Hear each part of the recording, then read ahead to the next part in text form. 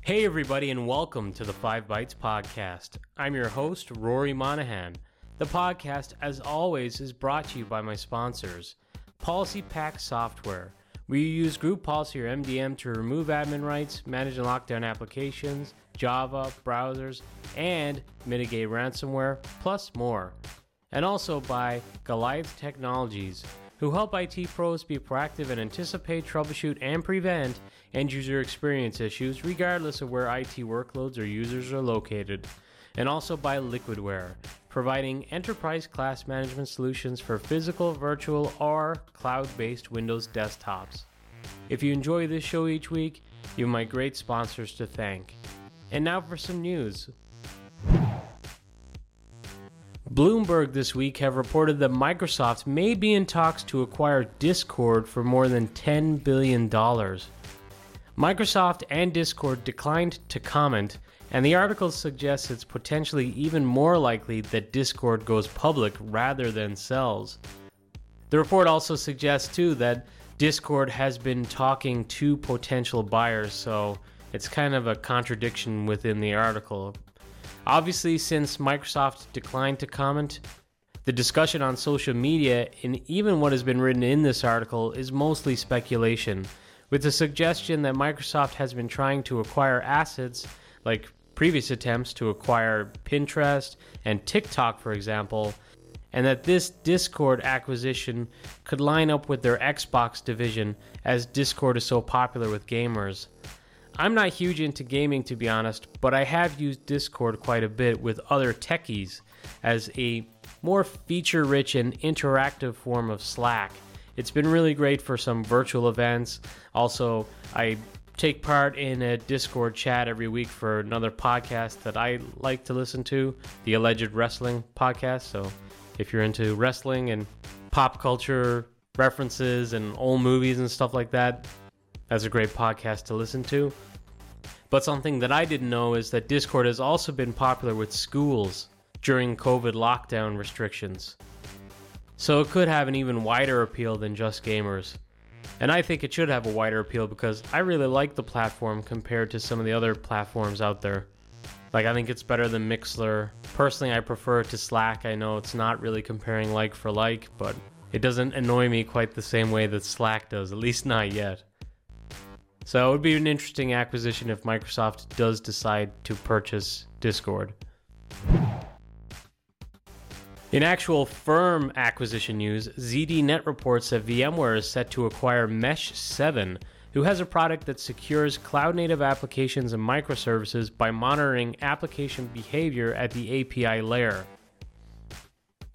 This makes perfect sense to integrate with their existing Tanzu product offering, and the space of security around containers has been hotting up over the last couple of years. There's been some high-profile security issues, particularly around Docker. And people have realized while it's great to be able to scale so rapidly with containers, it can be very difficult from a transparency perspective, and importantly, a security perspective too. You need to be able to know what is going on across all containers on the network. The Mesh7 solution is based on Envoy, an open source layer 7 proxy designed for large, modern service-oriented architectures. And it's reported that Envoy is a foundational component of the existing Tanzu service mesh, so you can see why this also makes sense from that perspective. No word on how much this acquisition is going to be worth, but I think this is a good call by VMware. Congratulations to everyone at Mesh7. Speaking of Slack, Slack Connect DMs feature was launched this week to a pretty frosty reception online. The feature allows you to connect with other Slack users from outside your organization. This feature allows you to connect with other Slack users from outside your organization and workspace from within the general workspace area at the top of your workspace. You'll see this DM Connect feature. ZDNet suggests that you can send things like a Candly prompt to get them to pick an available time on your calendar for a meeting, or possibly send a DocuSign link for getting a document signed. There are clear benefits, and when Slack is touted as a potential email killer, the ability to receive from those trusted individuals outside your organization makes sense. But some online believe this could be a dangerous feature and potentially abused for in-Slack phishing messages and other nefarious purposes. The Verge has reported that Microsoft are set to give File Explorer its most significant UI change in quite some time. In the past, when Microsoft has attempted to change some of the icons, people got pretty upset, but having seen the new icons myself, I have to say I like them. It's more fitting with modern design. If you'd like to see pictures of this, you could check out the YouTube edition of the show on 5bytespodcast.com, and you'll find that with episode 169 in the YouTube column. Or alternatively, you can go to the link for the article that I'm referencing for this story, and you can find that on 5bytespodcast.com under reference links for episode 169. And the report by The Verge suggests that Microsoft is also planning a sweeping visual rejuvenation of Windows that they're codenaming Sun Valley. The company is expected to detail its visual plans and more about the future of Windows in the coming months as part of a dedicated news event. So that's going to be something to look forward to. There was a fascinating article on Euronews.com this week about a study completed by Purdue University into how internet infrastructure affects water and land use, plus its carbon emissions spend. The study estimates that 1 hour of video conferencing or streaming emits between 150 to 1,000 grams of carbon dioxide. It also uses up to 12 liters of water and an area of land around the size of an iPad mini. Streaming videos in standard definition rather than high definition may result in an 86% reduction. Interestingly, the report is said to contain a breakdown of each country's impact, and surprisingly, some countries with a large usage of renewable energy sources like Germany were among the worst offenders.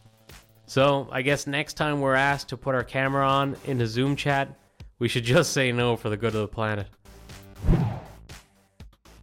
Citrix App Layering version 2102 has been released, and with it comes performance improvements for user layers and user personalization layers. But most significantly, in my opinion, they announced support for Google Cloud Platform. I was a really big fan of Unidesk, but have not been a fan of Citrix App Layering thus far, at least not for use in my own environment, which requires quick changes often. The process of layering with Citrix App Layering is just too time-consuming, but one area where it wins a lot is the cross-cloud management capabilities. Being able to manage desktops, user layers, application layers, and the whole shebang across Azure and Google Cloud, for example, is a pretty compelling story. Also of note, they are finally shedding the old web UI that relies on Silverlight. They say they will be updating this in a phased approach, so the dependency on Silverlight is not going away right away. Disappointingly, with this phased approach, Silverlight is going to be required even after it goes end of life, which is not a good thing. Microsoft won't be patching Silverlight, obviously, although to be honest with you, I don't think I've seen a patch for Silverlight in quite some time as it is anyway. Citrix recommends if you have security concerns due to this, you can optionally use their Citrix Secure Browser service to get some peace of mind. Nice upsell. ZDNet has reported that Microsoft have released a security intelligence update for Defender and System Center Endpoint Protection, which applies mitigations on the Exchange server vulnerability that are reported over the last couple of weeks. Microsoft Defender Antivirus will automatically identify if a server is vulnerable and apply the mitigation fix once per machine. If automatic updates aren't turned on, it's said that it is recommended that users manually install the new update and make sure their software is upgraded to at least build 1.333.747.0 or newer. If you don't follow Malware Tech Blog on Twitter yet, you should. He had a pretty interesting thread on the topic of the Exchange vulnerability. So he set up what's called a honeypot, which is basically a contained vulnerable system put out as bait to see what attackers will do. And he has some threads on what kind of attacks were attempted on his honeypot, including that someone just ran a script on all vulnerable Exchange servers out there via the vulnerability, and it claims to be Black Kingdom ransomware, which he puts in quotes, but it doesn't appear to encrypt any files. It just drops a ransom note to every directory. So maybe not the most sophisticated or slick ransomware out there, because it's not really ransomware, it's just pretending to be ransomware. But the thread goes on, and there's other examples too. If you haven't patched against the proxy logon vulnerability yet, I don't know what you're doing, because this is a very, very serious vulnerability. Make sure your Exchange servers are patched, and also run the one-click mitigation tool that Microsoft put out there to ensure that all web shells that might have been left behind for attackers to get into your systems even after you have patched have been cleaned up. So not just installing the patch isn't good enough. You're going to want to run the one-click tool for the cleanup as well. And of course, the one-click tool will patch and do the cleanup. Speaking of security, a quick hit story here, but Microsoft has released some fixes for the Windows Sandbox feature in the new Windows 10 preview, which is said to provide significant performance improvements when launching into the sandbox. And that's on Insider Preview build 21343, which is in the dev channel now. BleepyComputer.com reports that popular Google Chrome extension Clear URLs has been blocked by Google. This extension removes tracker IDs and parameters that are commonly appended to URLs for tracking purposes. The developer has appealed to Google against the blocking of the extension, and Google apparently claimed that it was blocked due to being in violation for having an extension description in the Chrome store that was too detailed and in violation of Chrome Web Store rules. Obviously, no one online is buying that excuse from Google, and the article goes on to suggest that Google may have removed the extension because it affects their business model. I mean, tracking what sites you go to and how you're using the web is their whole thing for selling advertising, so that kind of makes sense. Of course, that's just speculation, or I guess allegations at this point, but it does kind of line up in my opinion. Several months ago, I reported on a serious vulnerability in PSExec that was patched by Microsoft. Shortly after Microsoft patched the vulnerability, the security researcher who notified of the bug stated that with a few tweaks to his code, he was able to bypass the fix they put in place. So now a further mitigation has been put in place within the latest version of PSExec. So make sure you download the latest version of PSExec for all the work that you do that requires that. And finally, the MSIX packaging extension version 1.1 is now available in the Azure DevOps Marketplace. It said that this release features improvements in the MSIX package signing task, which now allows you to import your certificate used to sign your MSIX packages from either the Azure Pipeline Secure Files or the Azure Key Vault. And now, this episode's scripts, tricks, and tips.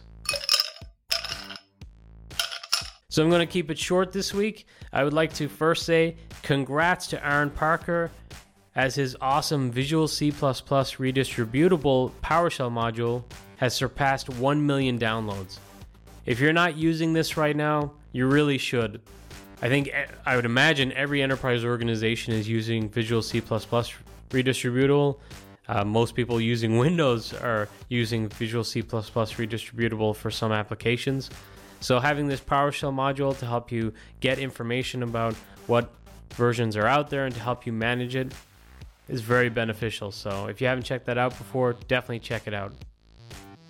And also to shamelessly promote some of my own work, this week I posted a blog on my efforts with integrating Numescent cloud paging and FSLogic's profile containers and app masking. So the profile containers was of interest to me because I'm currently managing profiles with FSLogic's profile containers, and I think for Microsoft Enterprise customers, that has been the main appeal of FSLogic's thus far. The way they handle the Windows profiles is much simpler than the majority of other solutions out there. So since I was deploying my apps for cloud paging, I just wanted to make sure that the two agents required could coexist with each other, and that the FSLogix profile container could continue to function and manage the profile as expected with these apps being delivered with Numecent Cloud Paging. And the short is, yes, it can. And I've got more detail on that and what I found within my blog post. And I also tried out app masking, which has a more limited appeal with cloud paging just due to the way it works, but it does have some uses. So if you're a Numecent Cloud Paging customer today, or maybe you're thinking about being one and you're interested in will it work with your FSLogix, you could check out this article for more. And watch this space, because I'm going to have more blog posts around Numecent Cloud Paging. I'm thinking about doing some blog posts on RPA.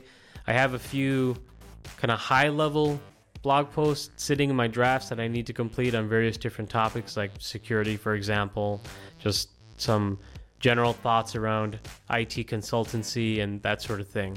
I want to change up what I'm blogging about a little bit, because I think the topics I've covered in the past have been a little repetitious. I want to blog about products that people might not necessarily know about yet. Well, that's it for another show. Thank you all so much for listening.